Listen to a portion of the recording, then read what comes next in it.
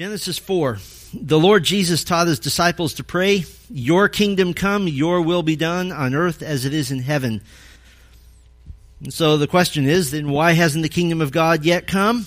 Why isn't God reigning on earth right now? Why not just do that now? Why don't we have a utopic paradise in perfect fellowship with God and with one another? Well, as Israel camped on the eastern banks of the Jordan River, preparing to receive the land that God had promised to them, God educated them about their purpose, about their origins. Genesis 1 through 3, God told them of the original kingdom, the original creation and what used to be. But the original creation was marred by sin. Adam and Eve rebelled against God's decree to not eat of the tree of the knowledge of good and evil, so God cursed them. He had warned that the consequence of sin is death. They spiritually died, and then they were on their way to physical death as well. And you might ask, well, what does that have to do with me? Why hasn't the kingdom of God yet come? Why isn't God reigning on earth at this moment? Why don't we have a utopic paradise in which we're in perfect fellowship with God and with one another? I mean, what does Adam's sin have to do with me? I wasn't in the garden. I wasn't there when Adam rebelled. Actually, according to Scripture, you were. To a certain degree, we were there. Hebrews chapter 7 speaks of Levi being credited with doing something that Abraham, his great-grandfather, did, quote, "For he was still in the loins of Abraham." Though he was not yet born, Levi did what Abraham did. Augustine, John Calvin, and Martin Luther all took the view that mankind is sinful and has a corrupt nature because we were all present in seed form, as it were, when Adam sinned. But more directly, when Adam sinned, he did so as the official head of the human race. Theologians call this federal headship. He represented all of us when he chose to disobey God. Romans 5 verse 12 says, "Sin came into the world through one man, and death through sin." Verse 18 of the same chapter, "One trespass led to condemnation for all men." And this is what theologians call original sin. But someone might want to still argue, surely that can't mean that every single human being born is automatically a sinner, automatically a rebel against God. Well, Psalm 51 verse 5 says that we were brought forth in iniquity. We were born in sin. Ephesians 2 verse 3 says we were, quote, "by nature children of wrath like the rest of mankind." And that's what theologians call imputed sin. Now that's an important theological term to learn. Impute. It means to reckon or to charge to somebody's account. And sin has been charged to your account. You were born a sinner. Romans 3:23, "For all have sinned and fall short of the glory of God." But those are still high and lofty theological arguments. Israel, camped on the plains of Moab before the conquest, they have a mission. Exodus 19 tells them their mission. They are to be a kingdom of priests to the world, to point to the one true living God, to point to God the Savior from sin. And so they needed to understand the scope of sin. And far from just presenting a theological argument like I've just done, God simply tells them the story of sin. Genesis 3 gave the origin of sin, and we saw that this resulted in the wrecking of perfect communion in a vertical relationship between God and man, and it wrecked the perfect communion in the first horizontal relationship, the husband and wife relationship. Now, the woman would want to usurp and dominate her husband, and the man would tend toward domination instead of leadership, toward abuse instead of cherishing. But is that as far as sin went? Once Adam and Eve died, wouldn't everything be okay again? Couldn't we just start over?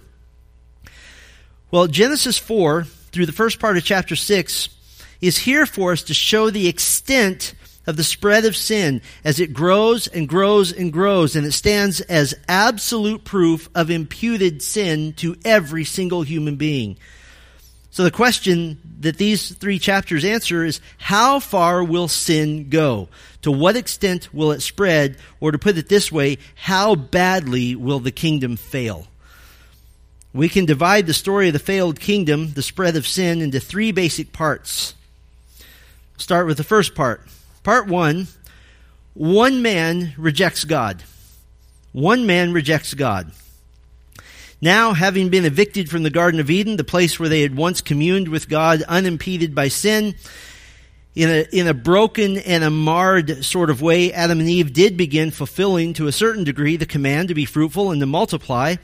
God cursed the serpent in Genesis 3, and part of that curse promised that the seed, the offspring of the woman, would crush the head of Satan. There would be a Savior who would end the curse. Chapter 4, verse 1, Now Adam knew Eve his wife, and she conceived and bore Cain, saying, I have gotten a man with the help of the Lord. So she gave birth to a boy that she named Cain in Hebrew. It sounds like the Hebrew word for gotten, or I've received. There's strong evidence that her proclamation legitimately can and probably should be translated, I have gotten a man who is the Lord. I've gotten a man who is the Lord. It may be that Eve believed that she was giving birth to the promised Savior of Genesis 3:15. Now, we don't know that for certain, but we'll shortly see an example of another man who believed that his son was the promised Savior. And that's much clearer. So the possibility that Cain would end the curse is very plausible. That is very reasonable. But of course, Cain wouldn't end the curse of sin. Eve gave birth to another son, Abel. The boys grew up. Abel became a shepherd, keeping sheep. Cain became a farmer, a worker of the ground. Their parents had told them the story of creation, the story of the garden, the story of sin. And this family of four was now separated from God, and they could commune with God now only through distant worship, through sacrifice. So Cain and Abel would bring their offerings to the Lord. Cain brought a portion of what he had grown from the ground, and Abel, chapter 4, verse 4, and Abel also brought of the firstborn of his flock and of their fat portions. That's a phrase that means that he brought the best of the firstborn of his flocks. He gave the best that he had.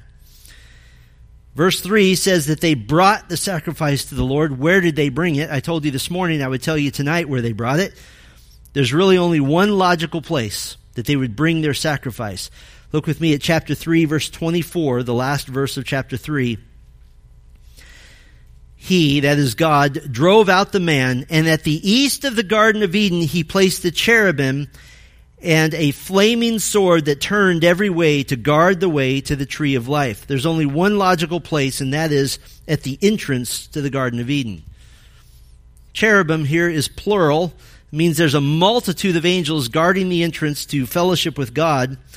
Later, on the Ark of the Covenant, the mercy seat, or the lid, would have golden cherubim placed on it, guarding, as it were, the inner sanctuary in which dwelt the presence of God. And this harkens back all the way to the separation of man from God. By the way, as we learned this morning, not only are there the two cherubim on the mercy seat of the ark, carved on the walls of the inner sanctuary are cherubim, and embroidered into the outer walls of the entire tabernacle are the cherubim. Why?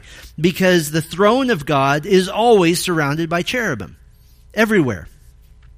So the place at the entrance to the garden where the cherubim are and the flaming sword, that had now become a sacred space. They got as close to God as they could, a space now dedicated solely to God's worship. And God rendered the judgment concerning their sacrifices. Verse 4, and Abel also brought of the firstborn of his flock and of their fat portions, and the Lord had regard for Abel and his offering, but for Cain and his offering he had no regard. So Cain was very angry, and his face fell. To have regard for something in Hebrew, it means to respect it, to believe it's real, to believe it's genuine. And so Cain and Abel now here function as representations, as prototypes of the two types of people that are in the entire world, as revealed by their heart concerning the worship of God.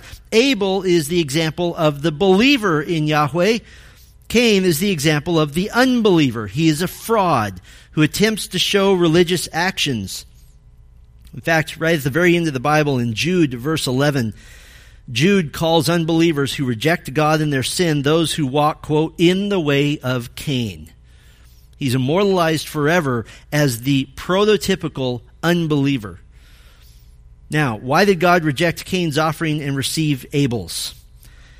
The standard interpretation is that Abel brought his sacrifice with a right heart and Cain did not. And there certainly is truth to that, although that can be mixed in with a works-based salvation, which we would reject. Now, the text doesn't necessarily teach that Cain's sacrifice was inherently wrong, but the pattern for atonement has already been set. What must we have for atonement? We must have blood, because God had killed animals to cover Adam and Eve. And with the whole of Scripture, we know that the wages of sin is death, and death means blood, not a fruit basket. But let's say that this right attitude is the key. What attitude are we talking about here? Well, if Cain is the prototypical unbeliever and Abel is the prototypical believer, the attitude must certainly be only one thing, and that is the acknowledgement of a need for forgiveness, an acknowledgement of my own sin. Abel gave blood sacrifices, in many ways acting as the priest for the family. Cain did not give blood sacrifices.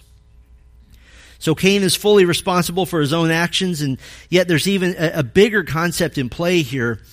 As the firstborn, Cain would expect to be the blessed one in the family, but God chose the younger. And this follows the pattern which we see all through Scripture of God choosing the least likely. And instead of humbling himself before God, Cain became angry, and his face fell. It's the idea of, I can no longer make eye contact with God because I'm angry at him. And so God gives Cain a divine warning and a divine opportunity to repent. Chapter 4, verse 6, the Lord said to Cain, "Why are you angry, and why is your face fallen? If you do well, will you not be accepted? And if you do not do well, sin is crouching at the door. Its desire is for you, but you must rule over it." He says, if you do well, meaning if you acknowledge your need for humility and repentance, if you acknowledge your sin. But if you do not do well, sin is crouching at the door. Sin here is personified as an animal crouching at the door, ready to pounce on Cain. But it's likely that this is more than just a convenient and a powerful word picture. The Hebrew word for crouching is related to a word in its sister language, Akkadian, used to refer to a demon. In fact, the first edition of the Jewish Publication Society's translation of the Torah, the Pentateuch, translates this phrase, "Sin is the demon at the door." And I think that's an accurate translation. And this makes a much more direct connection to Genesis 3:15, Satan and his demons now coming against the seed of woman. God is warning Cain to not succumb to rebellion. But unbelievers by nature don't want to avoid sin. The New Testament says they love the fleeting pleasures of sin. Hebrews 11:25. Romans 3:14 and 15 says, their mouth is full of curses and bitterness. Their feet are swift to shed blood. But Cain, after having God speak directly to him, warn him, and give grace to him, the gospel was essentially presented to Cain by God himself. But Cain carries out his plan. His bitterness and his anger toward his brother are now worked out in action. Verse 8, Cain spoke to Abel his brother, and when they were in the field, Cain rose up against his brother Abel and killed him. What does it mean that Cain spoke to his brother Abel? He probably said, come out to the field with me. And in fact, the wording in Hebrew suggests very strongly this was premeditated. He had a plan. Just like the Lord did after Adam sinned, he came to Cain with a question in verse 9. Where is Abel, your brother? And first, Cain lies, I do not know. Then he denies having any family responsibility. Am I my brother's keeper? Well, yes, he is. In fact, he is his brother's keeper. The family is the building block for the perpetuation of humanity in obedience to Genesis 1:26 through 28, the command to be fruitful and to multiply and to fill the earth. The family is the unit that does this. And so God renders his judgment. God is all-knowing, he's all-seeing, and he is called witnesses, as it were, against Cain. And the star witness is the ground itself. The other star witness is the blood of Abel in the ground. Verse 10, He calls his witnesses, and the Lord said, "What have you done? The voice of your brother's blood is crying to me from the ground." And God's punishment to Cain will be that he will be a wanderer instead of one who settles. A wanderer who has even more difficulty getting his living from the cursed ground than his father Adam would have had. And he's to be a fugitive. Verse 11, "Now you are cursed from the ground, which has opened its mouth to receive your brother's blood from your hand. When you work the ground, it shall no longer yield to you its strength. You shall be a fugitive and a wanderer on the earth." But, like all self-righteous men, Cain protests his punishment. And he demands mercy, which, by the way, he wouldn't give to Abel. He demands mercy. In verse 13, Cain said to the Lord, "My punishment is greater than I can bear. Behold, you have driven me today away from the ground, and from your face I shall be hidden." It's not that Cain wanted a deep, intimate relationship with God. He just wanted the blessings of God. "I shall be a fugitive and a wanderer on the earth, and whoever finds me will kill me." He's not repentant. He's not sorry. He's just sorry that punishment is happening. But you notice what he couldn't bring himself to do? He couldn't bring himself to repent. He didn't want forgiveness for the same reason that anyone who rejects God doesn't want forgiveness. He didn't think he needed it. But Cain's main complaint is that others on the earth will kill him. And that's actually a legitimate complaint. Now, why would this be a concern to him? Well, the other people on earth can, at this point, only consist of the expansion of Adam's family. Over the long, long lives they were all living, very possibly through the other children of Eve.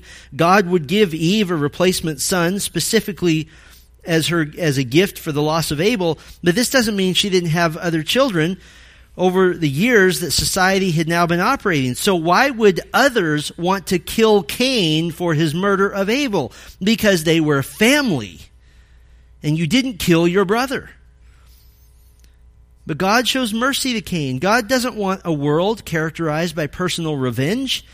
And so the Lord does show a degree of mercy to Cain. In fact, this is the first example in Scripture of common grace, of God showing kindness to an unbeliever. In verse 15, he says that anyone killing Cain would receive sevenfold vengeance from God. And God put a mark on Cain to warn others not to harm him. Now, whole sermons have been preached about the mark of Cain. Let me tell you everything we know about the mark of Cain. Nothing. That's it. It's been the subject of a lot of debate. Ultimately, we don't know what it was, but it was something that everyone would recognize, something to protect him from lawless vengeance. I saw a cartoon once of Cain with a big X on his face, and it said something like, "I knew I was getting a mark, but this is ridiculous." But we don't know what the mark was. It just said, God alone can take vengeance on the sinner. You will not take vengeance. And so this is prior to the institution of official human government by God. And so God has condemned Cain to be a fugitive, a wanderer.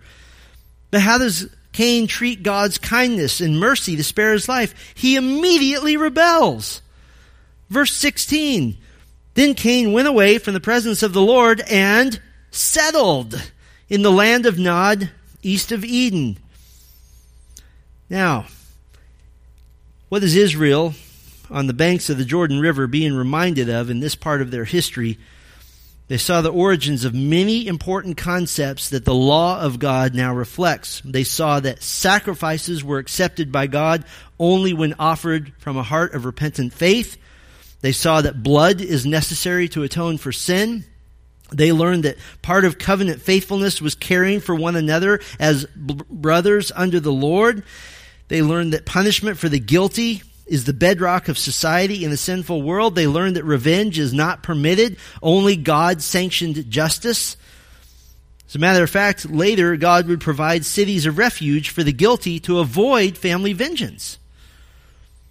But humanity, if we stopped right here, we could say, well, humanity's basically in decent shape, right? After all, with Cain and Abel, only one of them rejected God while the other was a true worshiper. So if half of humanity rejects sin and the other half is honoring the Lord, or one half rejects sin rather and the other half dishonors the Lord, okay, we're 50-50 now. That's not bad. I mean, if I genuinely knew that 50% of the people on earth were born-again Christians, that's not bad. That's a vast improvement. In fact, an individual might even say, there's a good chance I'm in the 50% of humanity that God will show favor to. I'm a pretty good person, at least in my own opinion. Those are reasonable odds. I mean, if I went to Vegas and I had a 50% chance of winning $1 million, I'll take those odds all day. Maybe I can live whatever kind of life I want and take my chances that on Judgment Day I'll be in the Abel category and not in the Cain category. So far the spread of sin has seen that one man rejects God. Not too bad. But how far will it spread? Well, part 2 of the story is that most men reject God. Most men reject God. Now the odds are going to diminish. And we're going to see a disparity, a separation of two types of people. The many who reject God and the few who seek God. With the incredibly long lives of nearly 1,000 years, it's important to note that the genealogies here of Genesis 4 and 5 obviously don't represent every human being born to this point. They're generally sons that are most important in the scope of God's plan. But with relatively little death on earth still because of the long lifespan, humanity would be now multiplying at an astounding rate. Let's look first at the many who reject God. These are those from the line of Cain. We get Cain's family tree through the firstborn sons descended from him. Genesis 4, beginning in verse 17. Cain knew his wife, and she conceived and bore Enoch. When he built a city, he called the name of the city after the name of his son, Enoch. To Enoch was born Irad, and Irad fathered Mehujael, and Mehujael fathered Methushael, and Methushael fathered Lamech. And Lamech took 2 wives. The name of the one was Adah, and the name of the other, Zillah. Now, of course, the age-old question posed by critics of the Bible is, who did Cain marry? Well, obviously, Cain either married a sister or perhaps a niece. There weren't any other choices, so that's not a hard question to answer. There weren't laws against marrying a close relative in place yet, and the genetic problems with having children with a close relative, that wasn't a problem yet either. So Cain is to be a wanderer on the earth. The earth was not his to do with as he pleased, but instead he had a son, Enoch, and he built a city in honor of his son to retain the memory of the family name. Now, did you catch the ironic nature of this? Cain wants his family to be remembered. For what? This is the family of a murderer, and yet Cain is acting like this is a great family name. Let's preserve my family name.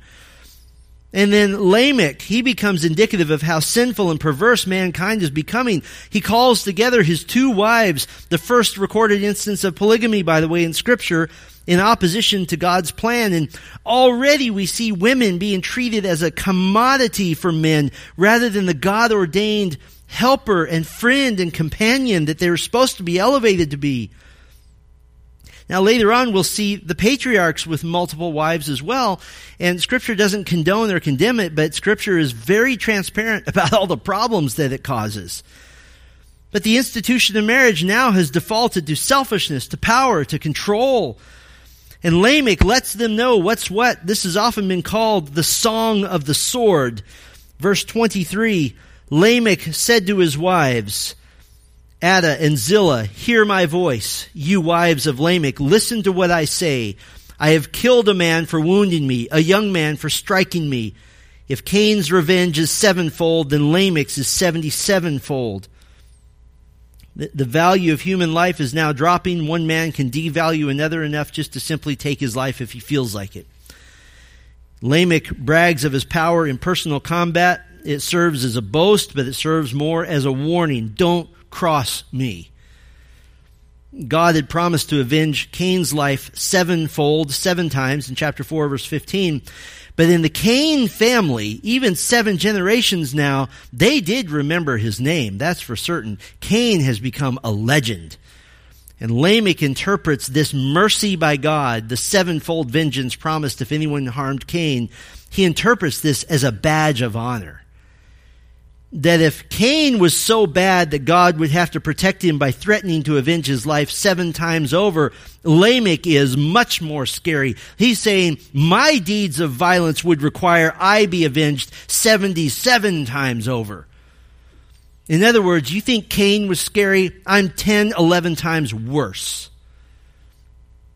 This is not sin which is regretted. In fact, this is the first time in the Bible in which we see a man boasting about his sin as something to be honored and revered. We have to remember that mankind has been multiplying now for 7 generations, for many hundreds of years, enough people now on the earth to warrant building cities. And I think we should point out that Lamech's boast is not just the boast of a really bad man, it's the boast of a really bad king.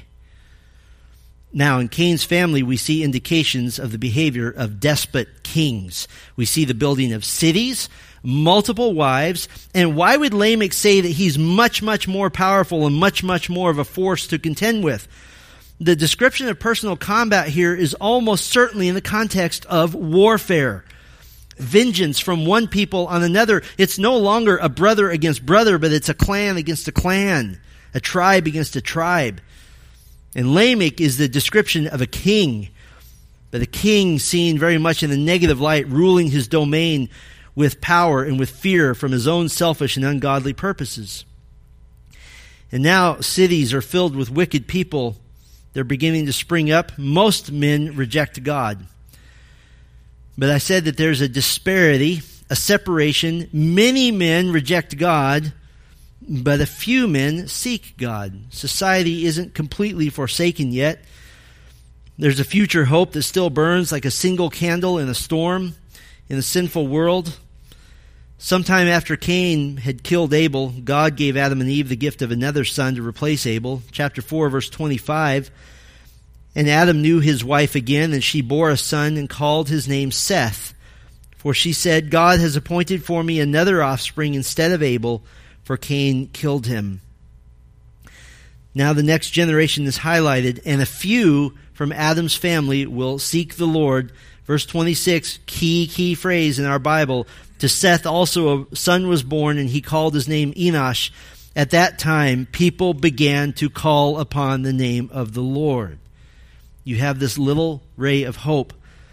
And now the Holy Spirit in this text is going to highlight the family of the chosen line of Seth. And we see the original godlike intent that mankind would be God's representative on earth, even to the point of being able to make other representatives. Chapter 5, this is the book of the generations of Adam. When God created man, he made him in the likeness of God.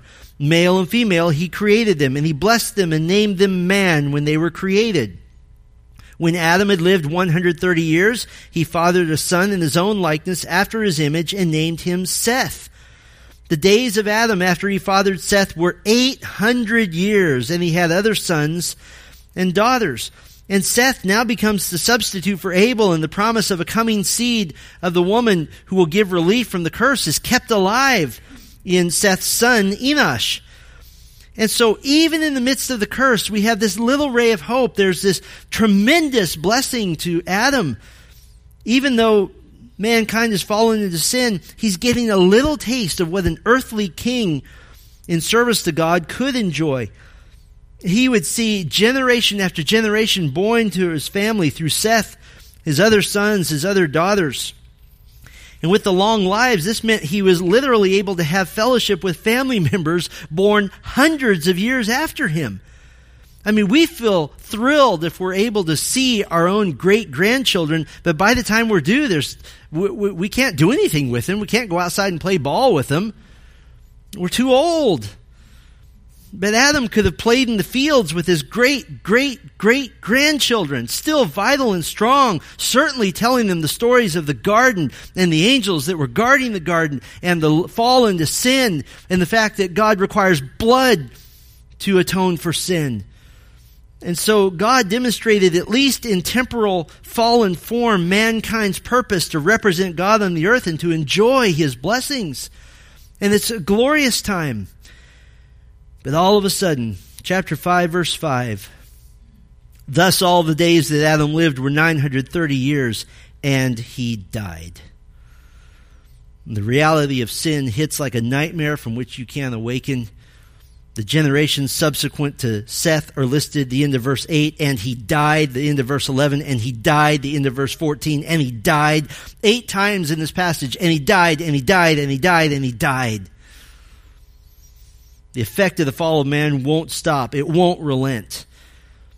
But unlike Cain's genealogy, in Seth's genealogy, we see rays of hope. We see the light of God's kingdom plan staying the course. And let me give you a couple of examples. First, we see Enoch. Look at chapter 5, verse 21. When Enoch had lived 65 years, he fathered Methuselah. Enoch walked with God after he fathered Methuselah 300 years and had other sons and daughters. Thus all the days of Enoch were 365 years. Enoch walked with God, and he was not, for God took him. Instead of, and he died, the text says, God took him. What a unique difference. And what does this mean? Well, when we compare this with other similar instances in Scripture, Elijah, the 2 witnesses of Revelation 11, Christ himself, the best conclusion we have is that God translated Enoch out of this life without him suffering death. And Enoch becomes a living example of what it means to be rescued from the curse and given life. The idea here now of walking with God would become a common biblical way to express serving and following God as one who's been forgiven and has escaped the penalty of sin. I mean, now we speak automatically about how's your walk with the Lord. We owe this example to Enoch. We have another ray of hope in the sinful world. Chapter 5, verse 28. When Lamech had lived 182 years, he fathered a son and called his name Noah, saying, out of the ground that the Lord has cursed, this one shall bring us relief from our work and from the painful toil of our hands. Now, this is Noah's father, Lamech. This is not the same Lamech of chapter 4, but this Lamech believed that Noah could be the one to remove the curse. Noah sounds like the Hebrew word for rest, to bring us relief. And we learn several important facts about Lamech. First of all, Lamech was aware of the curse of Genesis 3. This means that his family had continued to teach their children of Yahweh and the separation that mankind now had to endure because of sin. So he was aware of the curse. We also know that Lamech was aware of and waiting for an individual, one man, who could remove the curse of sin according to the promise given by God. This means that in the line of Seth, generation after generation after generation had been told of what the Israelites would later call Messiah, a coming anointed one. And the third thing we learn is that Lamech, for some reason, expected that Noah could be this individual who would give the earth relief from the curse of sin. And in a way, he would be, in that in his day the earth would be temporarily cleansed of corrupt humanity through the flood. So most reject God. There's a disparity, a separation, and this is clearly seen in 2 ways in this passage. I just want to revisit a couple of things to show this disparity, this separation. First of all, this disparity, the separation of those who reject God and those who yearn for the removal of the curse of God, it's seen in how people respond to a cursed world. How did they respond? How did some in Adam's family respond? Well, Eve thought that perhaps her firstborn son would be the Savior to relieve the world of sin's destruction. Abel offered sacrifices for sin to the Lord at the entrance of the once glorious Garden of Eden. The descendants of Seth, beginning in chapter 4, verse 26, began to call upon the name of the Lord in worship. Lamech hopes and yearns that his son Noah would be the one to give the world rest from sin, would be the coming Savior. How did Cain's family respond? Look back with me at chapter 4, verse 19. And Lamech took 2 wives. The name of the one was Adah, and the name of the other was Zillah. Adah bore Jabal. He was the father of those who dwell in tents and have livestock. His brother's name was Jubal. He was the father of all who play the lyre and pipe. Zillah also bore Tubal-Cain. He was the forger of all instruments of bronze and iron. The sister of Tubal-Cain was Naamah. Naamah is famous in some way that's not explained here, but apparently worthy of remembering for something that she accomplished. Now we have, through the family of Cain, organized agriculture.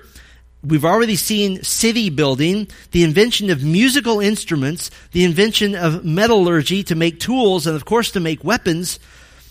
Don't you find it odd that Cain's family is the one that leads the way in developing civilization? In a way, they were demonstrating dominion as given by God, but they didn't do it in right submission to God. They did it in rebellion to God. Can I put it this way? They were using technology to cope with the curse. They saw the world as their ultimate reason for existence. Metal tools make working the cursed ground easier. Metal weapons mean I can dominate my fellow man with fear. Musical instruments for soothing their empty souls, like Saul's soul had to be soothed by the music of David. Cities being built as monuments to themselves. Now, just to be clear, the righteous would also build cities, would also contribute to culture, but with the understanding that would be later expressed in Psalm 127, unless the Lord builds the house, those who build it labor in vain. Unless the Lord watches over the city, the watchman stays awake in vain. What a contrast. Those who were calling on the name of the Lord, awaiting the hope of a coming Savior, and those who were trying to make a technological life on earth devoid of God.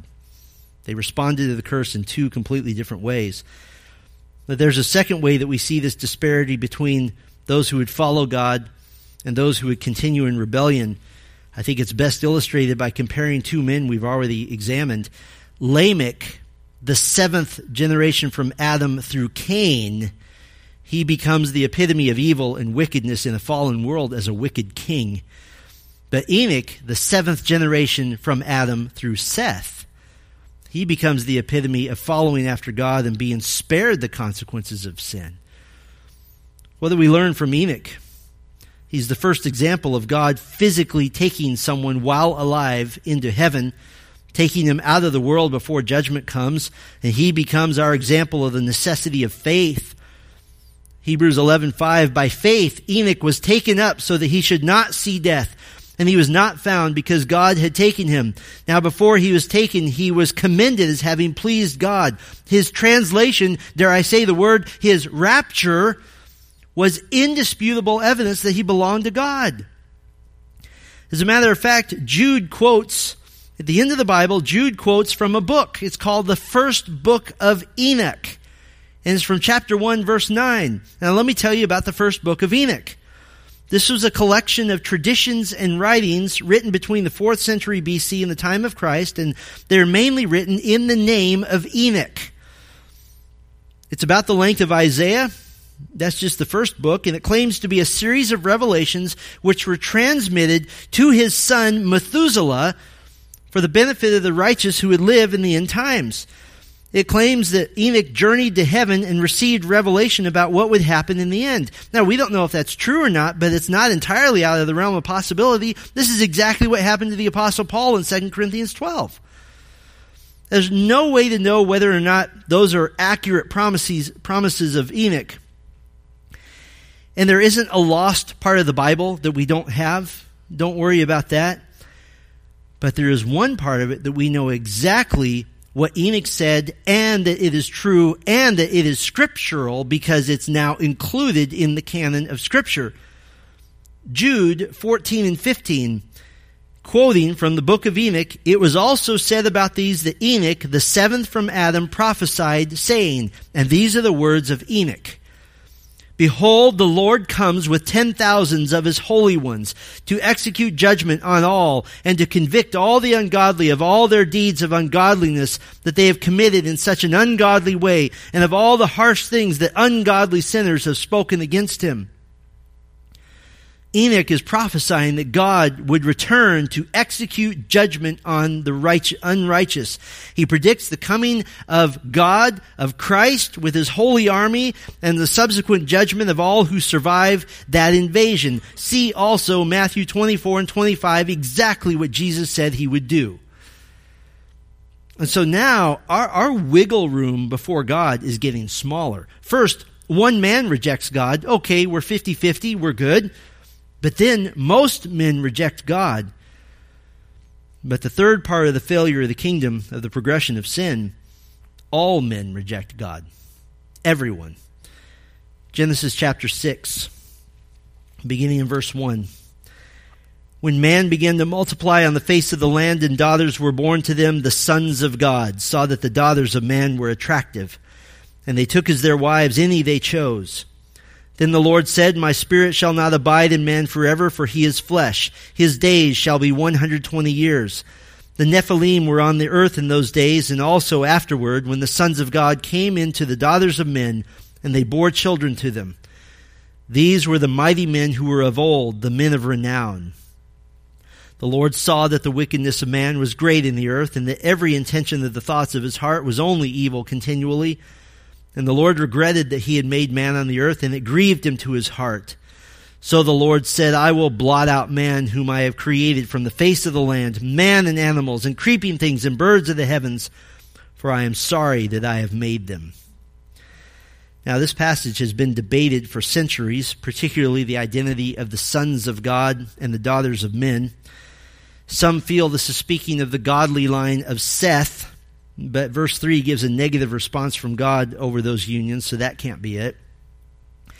The medieval Catholic Church believed that the sons of God were the descendants of Cain and the daughters of men were the descendants of Seth, but there's no evidence at all in Scripture for this, particularly in elevating Cain's descendants to call them the sons of God. Still others think that this was based on an ancient Canaanite myth that was hijacked by Genesis to explain the wickedness on the earth, but I would seriously doubt that God needs to borrow somebody else's story to make the pieces fit together. The early church fathers generally interpreted the sons of God as fallen angels, as demons.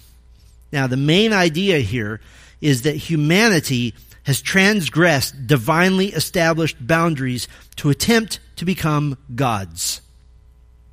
Mankind now has become like Satan, who wanted to be like the Most High. Isaiah 14:14, they wanted to be God. So what is this speaking of? Well, the best evidence is that sons of God, speaking of demons.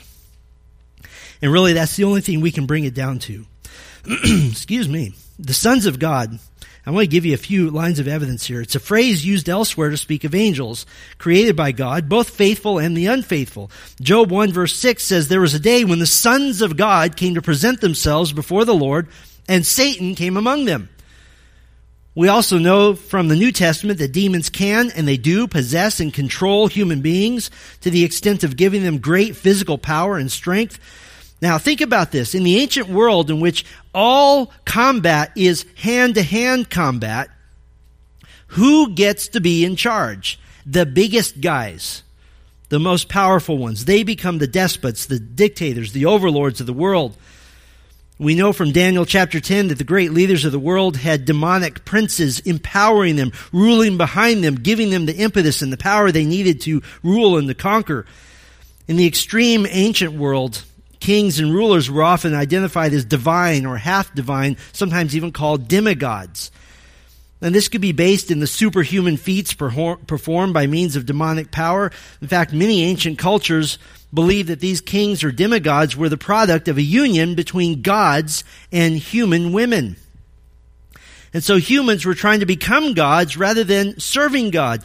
And they were helped along by demonic power. This is the earliest known view going all the way back to the 4th century BC. In fact, the New Testament seems to indicate this view very strongly. 1 Peter 3:19 and 20 speaks of Christ gloating in victory over, quote, the spirits imprisoned because they formerly did not obey. When? It says in the days of Noah. 2 Peter 2 verse 4 speaks of God casting demons into what the Greek called Tartarus, a pit, a jail, or an abyss. Even in their fallen state, demons were given certain parameters, certain guidelines by God, but they attempted to go outside those boundaries. Of course they would. They're rebels. Jude verse 6 says, Quote, "The angels who did not stay within their own position of authority, but left their proper dwelling, he has kept in eternal chains under gloomy darkness until the judgment of the great day." And so demonic powers stepped out of bounds. They're attempting to create God-like superhumans, the Nephilim, often called giants, the mighty men who were of old, the men of renown. Where have we gotten all of our myths about God-like men, about giants, about trolls, about monsters? Very possibly from the reality of the post-flood world, carried through in a cultural memory, now completely polluted by human and demonic sin. God regretted he had made man. Verse 6, this is his holy response to sin. This doesn't speak of God thinking he made a mistake. It speaks of his grief and his sorrow over what the world had become, what his intended kingdom has sunk to now. Wickedness is now so great that every intention of the thoughts of men was only evil continually, and so God starts the clock, the countdown to the flood, 120 years in verse 3. This can't be speaking of the lifespans of humanity, because lifespans would continue to be much longer than 120 years for many generations after the flood. So God starts the clock in 120 years. He will drown humanity. He will imprison the demons who stepped out of bounds. Now, the case for the sin of humanity is now airtight. It's absolutely airtight. It's not just that one man rejected God. It's not just that most men rejected God. All men have rejected God. So God decides to start over, and he demonstrates his sovereign electing grace to one man. Somebody who doesn't believe in the doctrine of election and feels badly somehow that God has only elected a few million or a few billion people, how about electing one and his family? Genesis 6, verse 8. But Noah found favor in the eyes of the Lord. This is not a case of Noah being the only good person on earth. Romans 3 says that there's no one that does good. Thank you. Noah also deserved divine judgment. He's no different. He's no different than these people. He's just the product of humanity only. He's not one of these mixed race people with demonic and human blood, so to speak. But he found favor. This is a Hebrew word that we would translate grace. He was chosen. He would escape God's wrath, not by his works, but by grace. Well, I want to have you ponder three thoughts in response to what we've learned, kind of returning to the beginning. The first thought, Adam's sin was imputed. It was credited to humanity. Romans 5:12 is clear about this. But God made a promise of a coming Savior. He would come through Seth. He would come through Enoch. He would come through Noah. He would come through Shem. And he would come as the Lord Jesus Christ, the fulfillment of Genesis 3:15, the one who would crush Satan's head. So that's the imputation of sin. But there's another imputation. That is the imputation, the crediting of your sin to Christ. The transfer of credit from you to him. 1 Peter 2:24 says he himself bore our sins in his body on the tree. That is crediting Christ with having committed the sins you committed. That we might die to sin and live to righteousness. By his wounds you have been healed. But there's a third imputation. The imputation, the crediting of Christ's righteousness to believers. He not only pays for your sin, which I guess puts you in some sort of neutral place, he makes you righteous as if it were him. 2 Corinthians 5:21, for our sake he made him to be sin who knew no sin.